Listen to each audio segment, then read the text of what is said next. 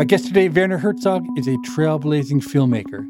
He's also an actor, an author, and a poet. But more than anything, he's a character.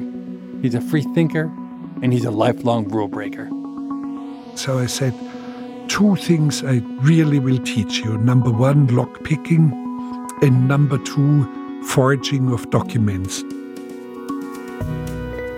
Welcome to People I Mostly Admire with Steve Levitt. The people portrayed in Werner Herzog movies often walk a tightrope between genius and madness. Reading his recent memoir entitled Every Man for Himself and God Against All, one can't help but think that Werner Herzog himself isn't so different.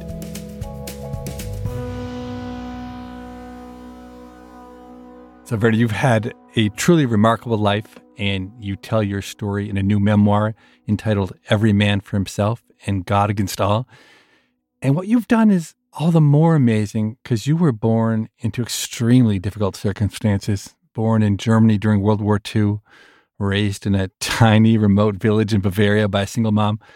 I think it's almost impossible for people living in today's world to imagine what your childhood was like. Could you paint a picture? Well, actually, I was born in Munich, but I was only 2 weeks old when there was carpet bombardment on Munich and everything around destroyed. And my mother finds me in my cradle with a thick layer of glass shards and debris and bricks upon me. So she got frightened and grabbed my older brother and me and fled into the mountains. So we were some sort of refugees or displaced people. And of course, not easy to grow up because it was deep poverty. Nothing was there. We had, for example, no running water. You had to go to the well with a bucket. The electricity didn't function most of the time. There was no real heating system. Toilet was an outhouse, but snow drifts would come in. I made my first phone call when I was 17, which is unbelievable for many. And of course, we were hungry. 2.5 years, 3 years, there was real hunger. But the childhood was wonderful. We had to invent our own games, our own toys. We were independent. It was a most joyful, wonderful childhood. You write about how there was 1 loaf of bread that your family would receive per week, and your mother would carefully demarcate it with 7 marks for the 7 days. Yes, and it was just enough, 1 slice of bread for my mother and for my brother and me. And I describe my most intense moment with my mother. My older brother and I were hanging on her skirts and wailing. We were hungry, and she turns around abruptly, completely composed, completely quiet, but with a face full of despair and anger and control. And she says, "Boys, if I could cut it out of my ribs, I would cut it out of my ribs, but I can't, so you shut up." And we shut up. But those are fleeting moments where we were aware that we were lacking something. Otherwise, we never had the feeling of poverty, although it was real poverty. You describe your mother a bit. She had a PhD in biology. Yes. Which had to be incredibly rare back in those days. She's a cosmopolitan woman from Munich, but because of the war, she's with you in this remote village by the Austrian border. She seems to have had a sort of doggedness that I've seen in older Germans, but I've rarely encountered in Americans. Would you agree? I do, yes. Men were all dead or in captivity, and women picked up the bricks out of the debris and cleaned them and started life again and raised the children. And my mother was very determined and a lioness as a mother and very principled. We had a motorcycle when we were 18 or 19, and my mother found it very dangerous. She said, "Boys, I do not want to bury one of you one day at the cemetery. I just don't want to see that," because we had tiny accidents on a weekly basis. And she was a heavy smoker all her life, and she sits us down and smokes, takes only 2 puffs and stubs it out. And she says, "It would be wise to give up the motorcycle, just sell it. It's not healthy. It's not going to do good to you. And by the way, this was my last cigarette. And she never smoked again. But did you get rid of the motorcycle or no? Within a week, because if your mother does something of that magnitude and that principle, she doesn't have to talk us into anything. You learn by seeing her and how she handles it. Was she bitter? I can only imagine my own anger at the universe if I had suffered her fate. No. She raised 3 boys, and of course, very, very hard for her. We can only guess nowadays how difficult it was having a PhD, but she worked as a housemaid. But she never had any complaint. Never, ever, ever. And I really do not like the culture of complaint that you see very often in our societies. Yeah, my wife is German, and her grandmother, who just passed away after living more than 100 years. Oh, my goodness. Okay. I had the chance to talk with her about the U.S. occupation after World War II. And it's funny, growing up American, I always had this view that American soldiers were wonderful and honorable, and they weren't like other soldiers. But my God, when you hear the stories from the Germans who lived with and suffered with the American soldiers, it's really sobering to realize that American soldiers are just like anybody else, the horrors that they were subjecting the Germans to. No, please stop it right here. Don't put your own country down. I had wonderful experiences. And Americans, they came in their jeeps and their legs outside on the side of the car, and they were fishing trout in the creek, and we would, as boys, find worms for them and trade them for chewing gum, for example. And I became friend with a very big guy, a GI, the first African American, the first black person that I ever saw. And he was huge. I mean, I can compare him a little bit to Shaquille O'Neal, a huge man with the biggest heart on God's wide earth, and a very wonderful voice, a booming, wonderful voice. And I spoke to him. My mother said, "In which language did you speak?" I said, "I spoke in American with him." How I communicated, I don't know. I was something like 4 years old. And also some food came through care packages. And I bless the heart of America for sending us this food. In one case, one of the packages contained a book, and it was Winnie the Pooh. Whoever packed it in there, I do not know. Blessed be his or her heart, because it was in German translation, and my mother would read it to us and all the neighboring children. We would pack into this tiny kitchen, which was the only place with a little stove. It was warm in winter, and we packed the place, and she would read Winnie the Pooh. And that's how I see and remember America in Germany. Of course, there were occupiers. Of course, the country was destroyed. I mean, cities like Berlin, Cologne, Hamburg, Würzburg, you just name it. I mean, nothing left, only rubble. And still, it was a wonderful time for children. My wife's family comes from Würzburg. That's where the grandmother lives that I was talking with. On the other side, her grandfather lived in a remote Bavarian village under circumstances not so different than you. So in my limited exposure to rural Germany, I've gotten the sense that very few people leave. The idea that someone from there would become a filmmaker, would make films all over the world, totally preposterous. And yet somehow, weren't you already pitching projects to funders when you were a teenager? Sure, I did, and I was thrown out of all the offices instantly. I tried to avoid physical contact because my puberty was late, and I was still not grown up yet as a 15-year-old. And when producers saw me, I mean, they couldn't believe what they saw. And one of them slaps his thigh and laughed, "Ah, ha, ha, ha. The kindergarten is trying to make films nowadays," which angered me since I was, in a way, self-reliant already. I started to earn the money. for my first productions. I knew I had to do that. Otherwise, I would never make a film. And I started to work in a steel factory at night. I worked the night shift as a welder. And during day, I would be in school, mostly dozing, but I somehow made it and finished school as well. But I knew I had to be self-reliant. I had to earn money. And it's until today, there are cases where I know money will be very hard to find for this project. My very last feature film, for example, which I shot in Japan, it's called Family Romance LLC. And I knew it would be very hard to find the finances, so I didn't hesitate, and I immediately financed it out of my own pocket. And I earned money through other films before, and I invested the money. So it happens until today. I'm just trying to imagine this 15-year-old version of you. You have very little money. I can't imagine, do you have film equipment? I mean, how were you going to shoot a movie? Yes, how? At the time it was harder.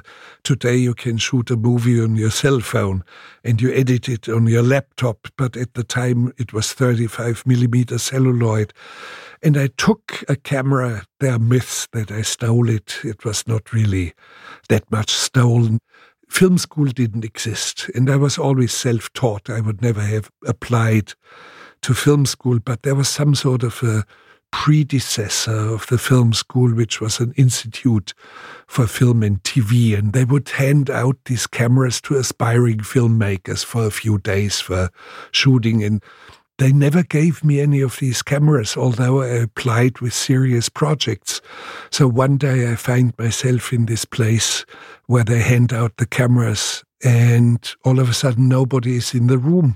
And I looked at the cameras and I picked one out and then another one and looked through the viewfinder. And then I wanted to see a large distance shot. And I walked outside and I'm in the street and I'm focusing the camera.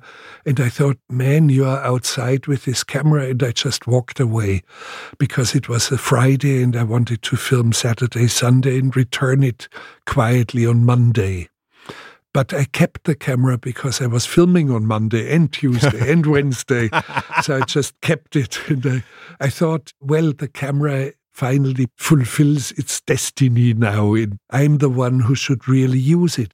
So there's myths. I stole my first camera.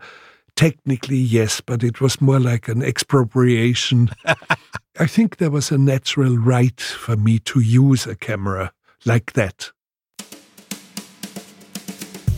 We'll be right back with more of my conversation with Werner Herzog after this short break.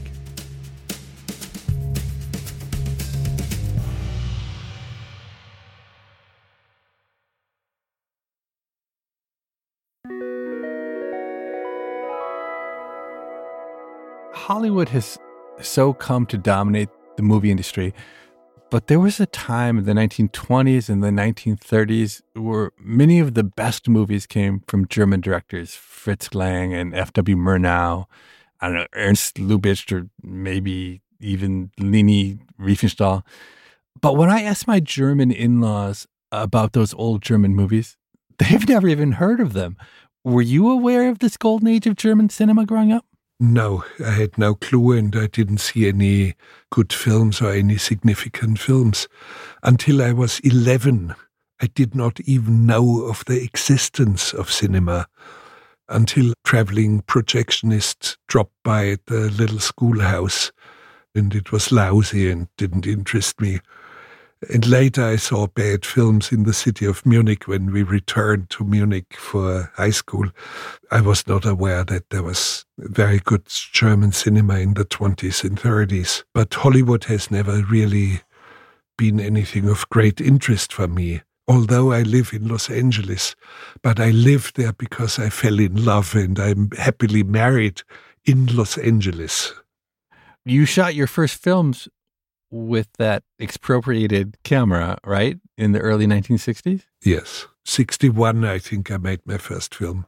Age 19. And then by the time 1972 rolls around, that's when you'll make a very famous movie, Aguirre, The Wrath of God. Well, it's a historical film which nobody would ever touch under $50 million or so, but I had a grand total budget of, I think, $360,000. It seems like the shooting of that movie serves as a microcosm of your life. There's this grand vision, the chaos, the overcoming of impossible obstacles.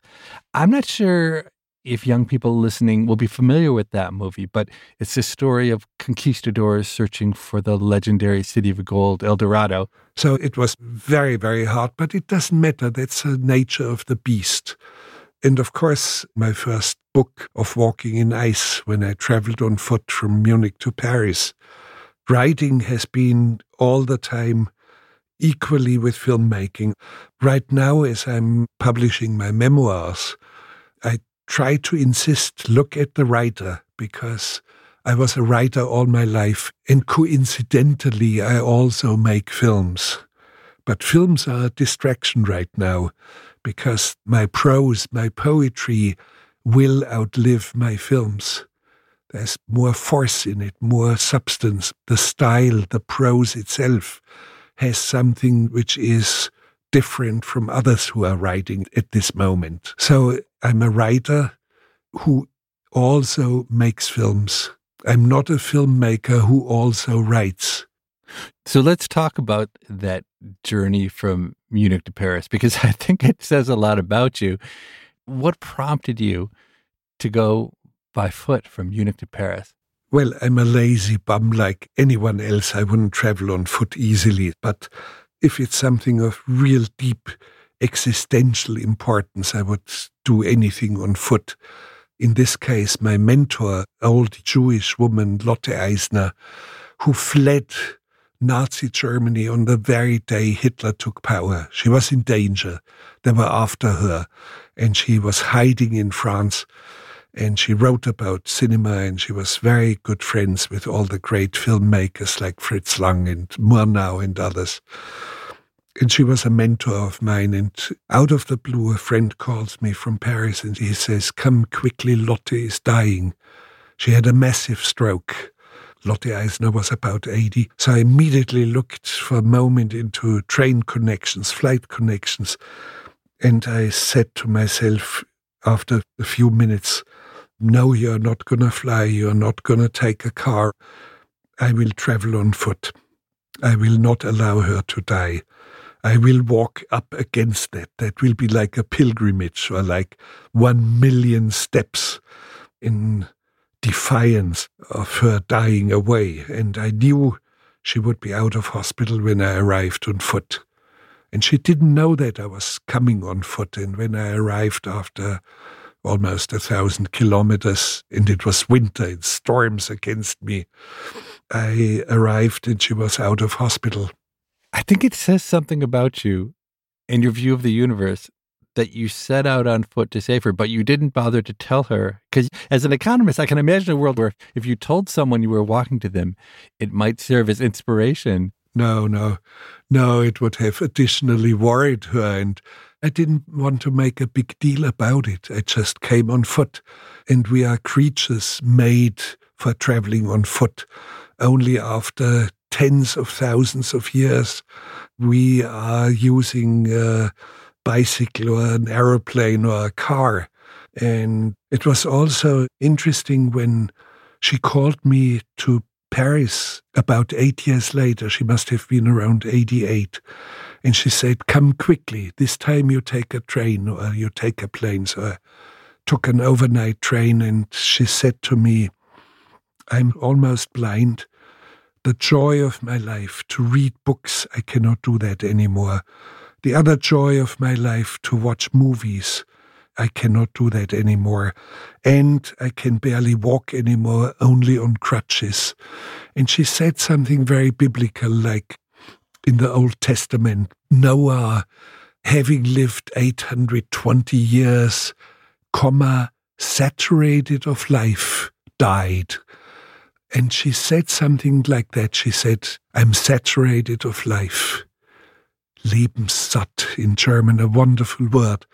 And then she said, "But there's still this spell upon me that I must not die, that I'm not allowed to die." And she looked at me and she said, "Can you lift this spell?" But in a charming way. And she had a sip of tea and munched on a cookie, and I was munching on a cookie. And I said to her, "Lotte, the spell is hereby lifted." And she died 8 days later. Wow. And I had the feeling it was good. Yes, she was saturated of life now. And I, as a filmmaker and as a professional, had become strong enough to be without guidance and without mentor. It was good then.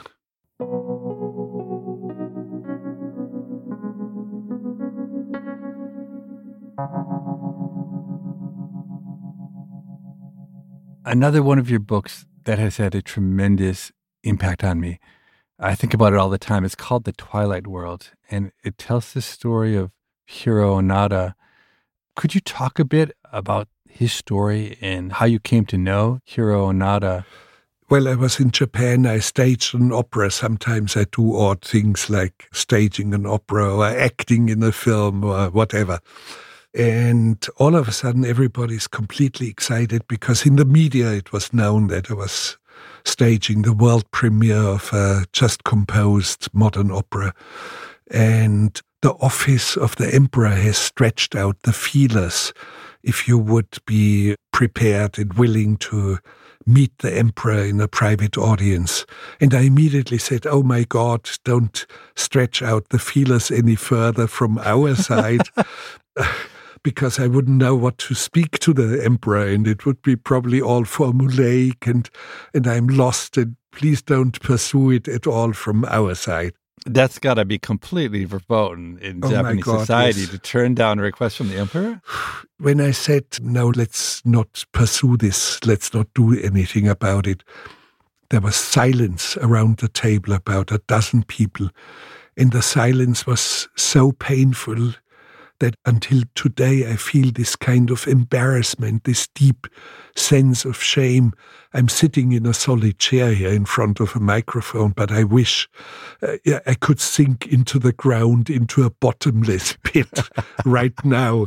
And all of a sudden, into the silence, there's a voice, "Whom else but the emperor would you then like to meet in Japan?" And I said, "Onoda, Hiro Onoda." He was the last Japanese soldier who surrendered on a jungle island of the Philippines 29 years after the end of the war, still believing that the war was still on, because he observed signs he saw in the early 50s, fighter planes crossing overhead, going west, but that was already the next war of America in Korea. He read the signs correctly, but not having the bigger picture, he was somehow wrong in tragically fighting a war that was over. It was a fictitious war. I met him and had an immediate, very deep rapport with him. And the book is actually based on my meeting him and knowing him and conversations with him. And right after that, I finished the book. And I was looking out the window, and my wife looked at me and was puzzled, and she said, "What are you thinking?" I said, "I'm thinking of nothing." "What are you looking at out there?" I said, "I'm not looking at anything." And she said, "Well, I feel you're warmed up writing. Why don't you continue writing?" So I said, "Okay, yes." Sat down and write my memoirs. Can I ask you more about Onoda? What I found so interesting intellectually about him is that there were many attempts to convince him the war had ended, but he had built in his mind a very strong belief, following orders he was given to not give up the island. So, for instance, I guess the Americans or someone had dropped leaflets, but he thought it was a fraud. Yes. One of the things that he found were leaflets telling him the war ended in August 1945 for Japan, and that he should surrender. And he immediately thought, oh yeah, that was the enemy trying to persuade him to surrender. And all these signs that he collected created an almost quasi-religious belief system that is beyond logic from a certain moment on. In the 29 years that he held the island. I mean, he was hiding in the jungle, but would step out once or twice a year and fire shots over the heads of startled villagers and raid the village, for example, for some food or cloth on a clothesline, for mending his uniform. So there was actually war action, and he survived 111 ambushes. He was fired at, and how he dodged it, how he kept moving is just phenomenal. The story about how this ends is just incredible. Can you tell how his 29-year saga ends? Yes, a young university dropout from Tokyo named Suzuki, like the motorcycles. He drops out, and before he starts earning money and entering business life, he has 3 goals. Number 1, find Onoda on Lubang Island, which nobody managed in 29 years. Second, find a panda bear in its original habitat in China. 3, find the abominable snowman, the Yeti in the Himalayas. So he sets out to Lubang with a little tourist tent, and within 1.5 days, Onoda stumbles into him, almost shoots him. So the young man, 22 years old, waves a little Japanese flag and shouts, "I'm Japanese, don't kill me, don't kill me." So and Onoda, with a rifle pointed at him, listens a whole night about what has happened since 1945. And it's so convincing and so detailed that Onoda says, "I still only half believe you, and you will not lure me out of the jungle. But if Japan sends an officer, a military officer, who gives me competent military orders to cease hostilities, then I will surrender. Let's meet here 3 weeks later." And actually, Suzuki comes back with a reactivated officer who knew Onoda, and he explains to Onoda, "The Imperial Japanese Army orders you to cease hostilities. You will surrender," which he did. It was totally amazing. And when he surrendered, there were immediately radio reports about him in Tokyo, in Japan. And it was as if the heart of a whole nation stood still for an entire minute.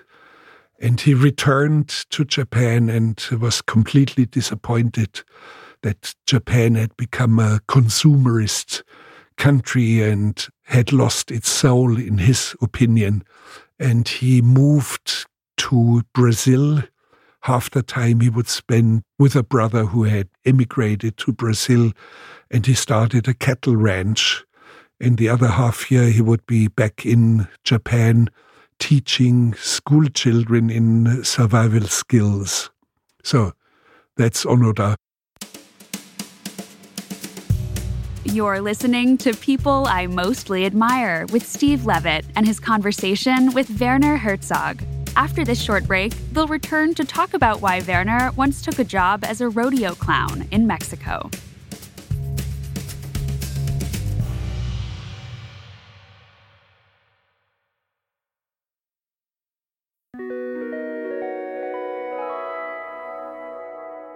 I'm eager to talk with Werner Herzog about the economics of the movie business and also about his acting career. People of my generation know him as a film director working behind the scenes. To the younger generation, he's more famous for his work in front of the camera.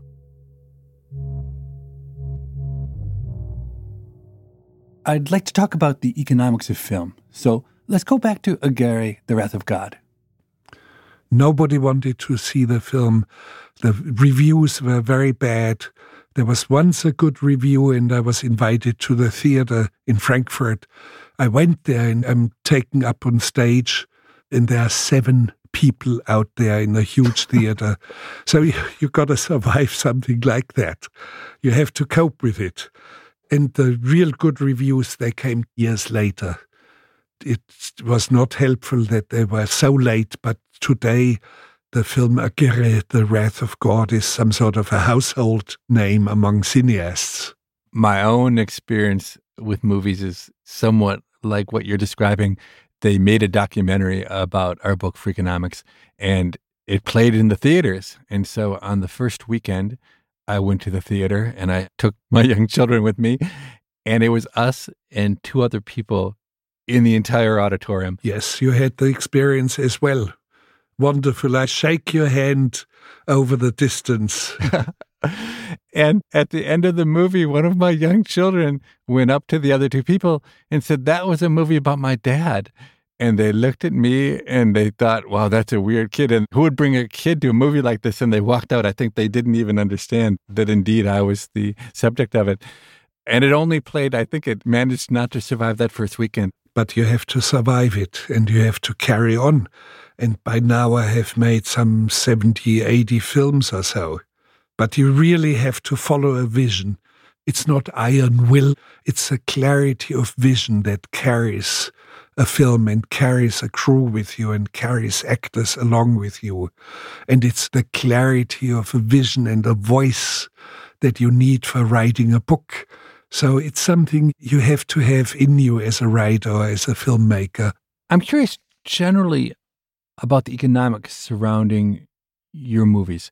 How does the financing work? Do your films tend to make money? They do, but never in the proportions of a mainstream, let's say, Star Wars movie. It doesn't do it.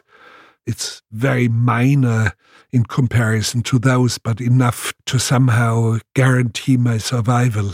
But it's not only that. Financial things are not the only survival. It's faith that moves mountains. It's a vision that carries a ship over a mountain. It's other things beyond cash money. You are schooled into economics. You are looking at filmmaking only from the side of finances. There are many other elements that make a movie. I've heard that when you ran, did you call it the Rogue Film School? The Rogue Film School. Can you tell me, what were the two specific skills that you taught the students who came to your film school? Well, I do not make any promises. I only tell everyone out there it will be a counterpoint against what you normally learn in film schools. Young people spend way too much time in film schools. It's way too expensive, way too long.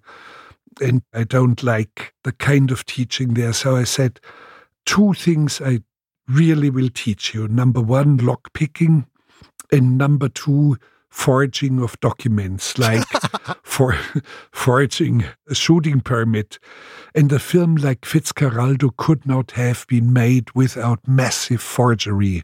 So you have to have the right criminal energy and the skills to learn, because my ship was stopped. We were shot at and we were stopped. And one military camp sprung up after the other on this Amazon tributary. We did not know that a border war was just about to break out between Ecuador and Peru. And we were not allowed to navigate on this river. And I said to the colonel who ran the camp, I said, I move here because I have a shooting permit. And he said, show it to me. And I said, unfortunately, it's in the capital city of Lima. And he said, bring it to me. I said, but it will take 4 days until I send somebody out of the jungle and return. In these 4 days, we forged a document that was wonderful in very old Spanish bureaucracy. And it was signed by the president, Belaunde, el presidente de la República.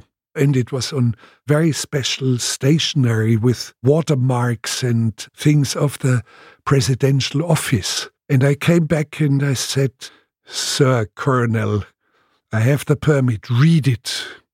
So he starts to look at it and reads, and it's 4 pages or so.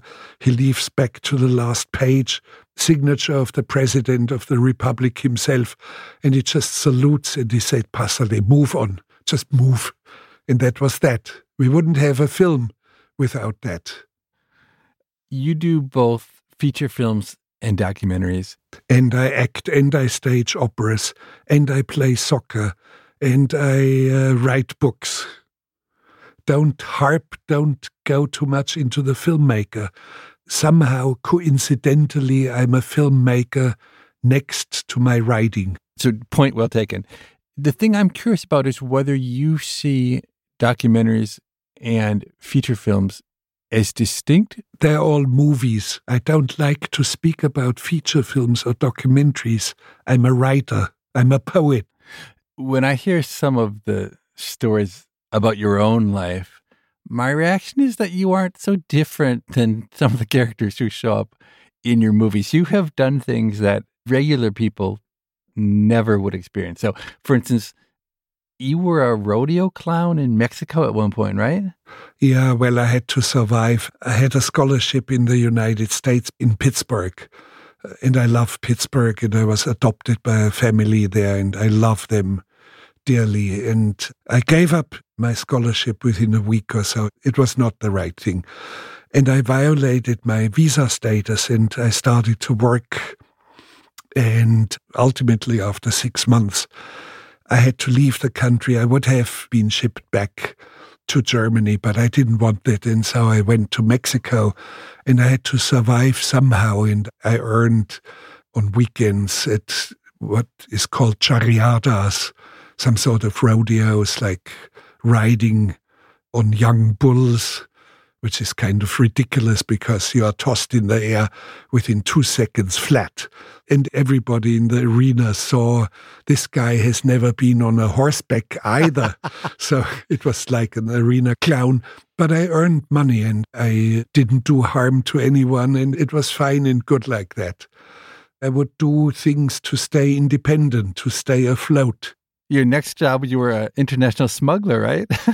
Well, smuggler, there was a weak spot on the border between Mexico and the United States, Rio Grande, Texas, in Reynosa on the Mexican side, McAllen on the American side. And some of the wealthy rancheros wanted to have, for example, stereo units brought in from United States because it was much less expensive.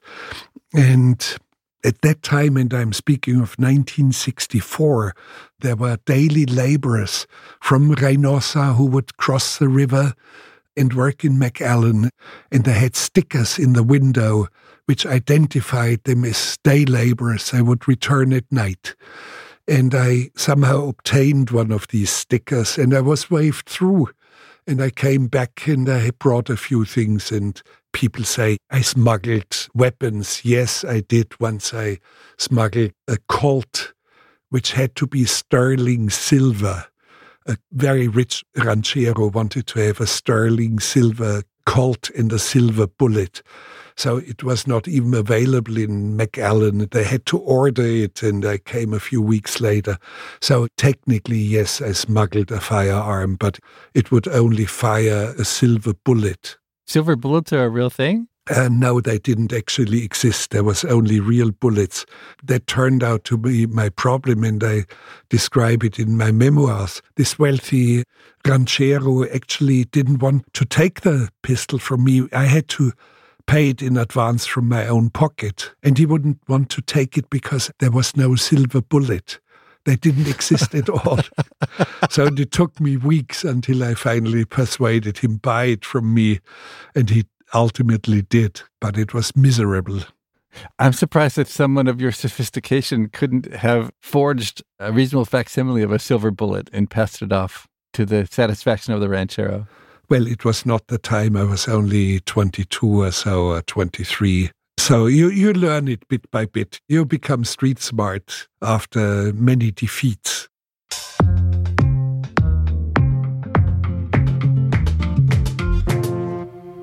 People I know sometimes ask me who the next person is that I'm talking to on the podcast. And can I tell you something which I found shocking? 3 people asked me that question over the last few days, and I mentioned your name, and all 3 had the exact same response. They said, "Oh my God, you're talking to the client from The Mandalorian?" They couldn't have been more excited. These were all people in their 20s. I think they had no idea that you wrote books or you made films. Did you ever imagine that for the current generation, it would be your acting that would make you a household name? It's fine, yes, I accept it, and I accept it with pride, because, let's face it, I was convincing in the part, and I was particularly convincing as a real badass bad guy. I don't mind at all, but many of these young people start to discover, well, this guy made films and wrote books, and they get interested. And 90% of the emails that I receive nowadays, they are curious about asking, for example, the Japanese soldier of my book, The Twilight World, and they ask about films and ask about all sorts of things. And it's a 15, 16, 17 years old who is the bulk of the mail and requests and curiosity that I get. And now my books can be found easily in a bookstore or online, and my films can be found on the internet. And all of a sudden they start to discover it. And part of it, a stepping stone to some, is there's an actor in The Mandalorian, and they become curious. As I hear you say that, you sound as if you have an optimism about the future. Is that accurate? I don't like to be in the category of being optimistic or pessimistic. It doesn't work for me. And of course, I know that biologically we are fragile as a species, and I know that we have something in us that is self-destructive as societies. We can see it every day. And I do not believe that our species is going to survive very long. We will die out like dinosaurs died out. Doesn't make me nervous. I don't need to be an optimist or a pessimist. You've seen a lot of changes over your lifetime. Would you classify those as mostly good or mostly bad? No, that's a wrong question. I've seen a lot of changes within one single lifetime. Normally, let's say a generation sees the change from the pre-industrial to the industrial age. All of a sudden you have machines and locomotives and so on. But I've seen it all because I grew up in a pre-industrialized peasant environment. And there were almost like serfs working at the farm. And I've seen now in the Midwest gigantic harvesters that go by GPS informations over 5 miles. And I've all the way seen it to robotic agriculture. Robots plant the seeds. They water it. They put the artificial light as if it were sunlight. They harvest. They package it for the supermarket. All robotic. And the same in communications. I personally have seen the town crier walking up in this village and crying out, "Attention, attention, please do not miss the date for registering your child for school," or things like that.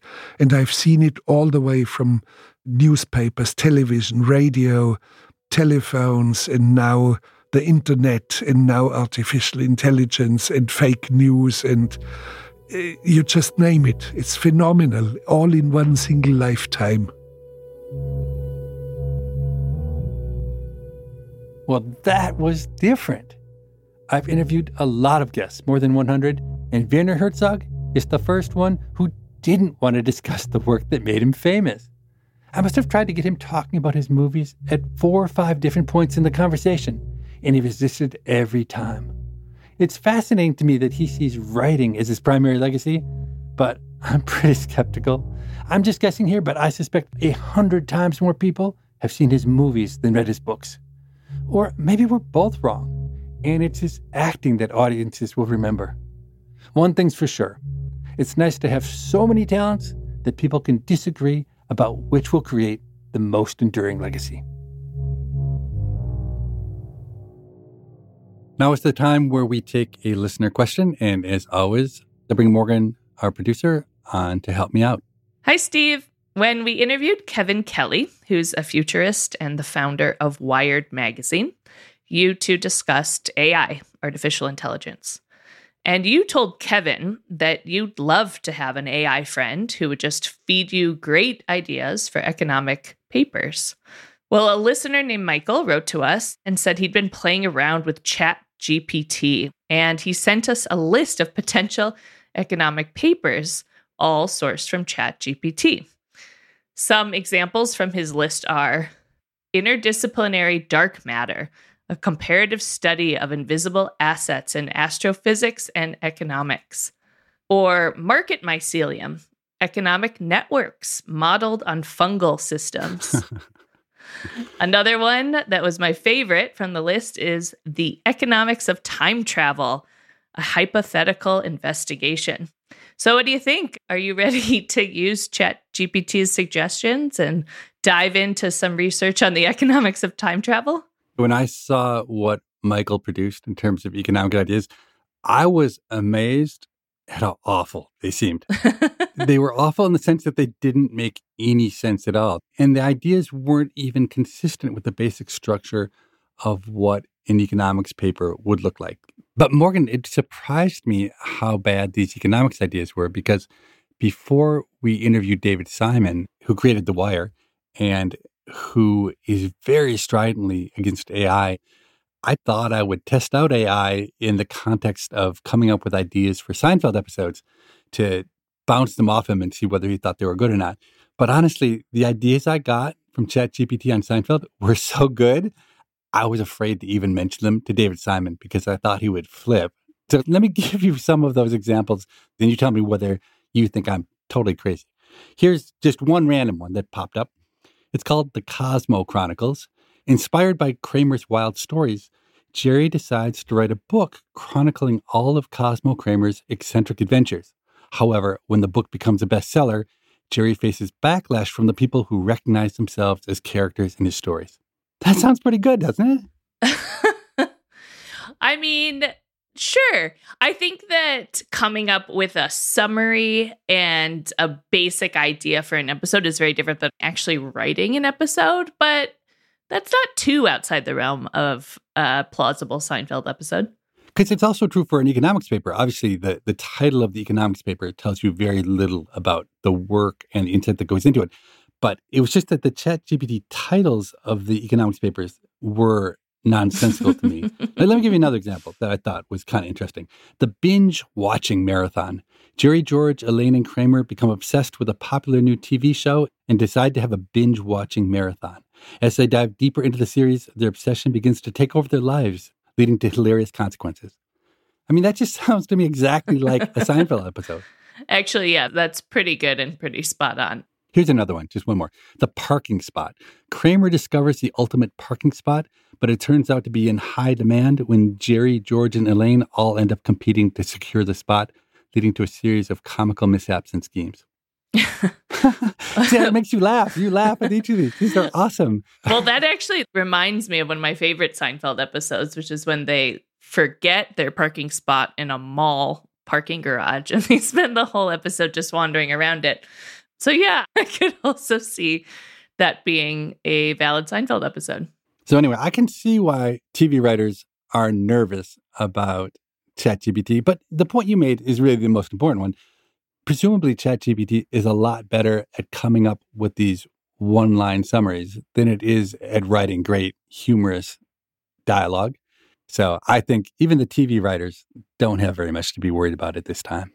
Probably true. And to be fair, Michael, the listener who wrote in, he was filtering ChatGPT's ideas based on the most creative paper titles. He did have a few more that were more specific to you, Steve Levitt, as a microeconomist, but I'm just most excited by Market Mycelium, economic networks modeled on fungal systems. Can't wait to read that one of yours.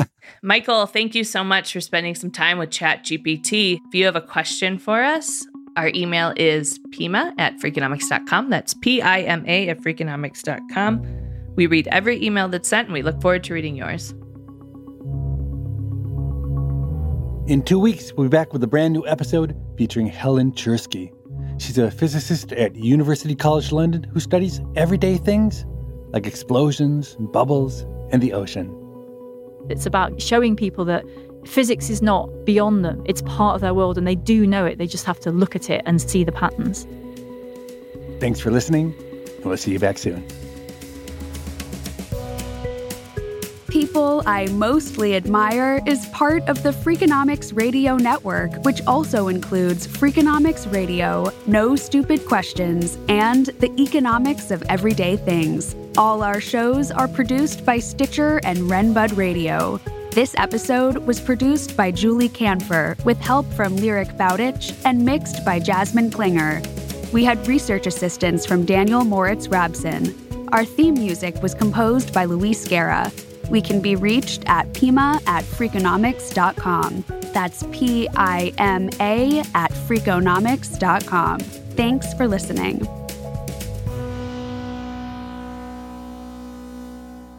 I only recently watched Grizzly Man, which is a documentary you've made. It's a story of a man who lives for many years in and among grizzlies. He did love the bears, and the bears cared for him as well. No, they did not. They ate him.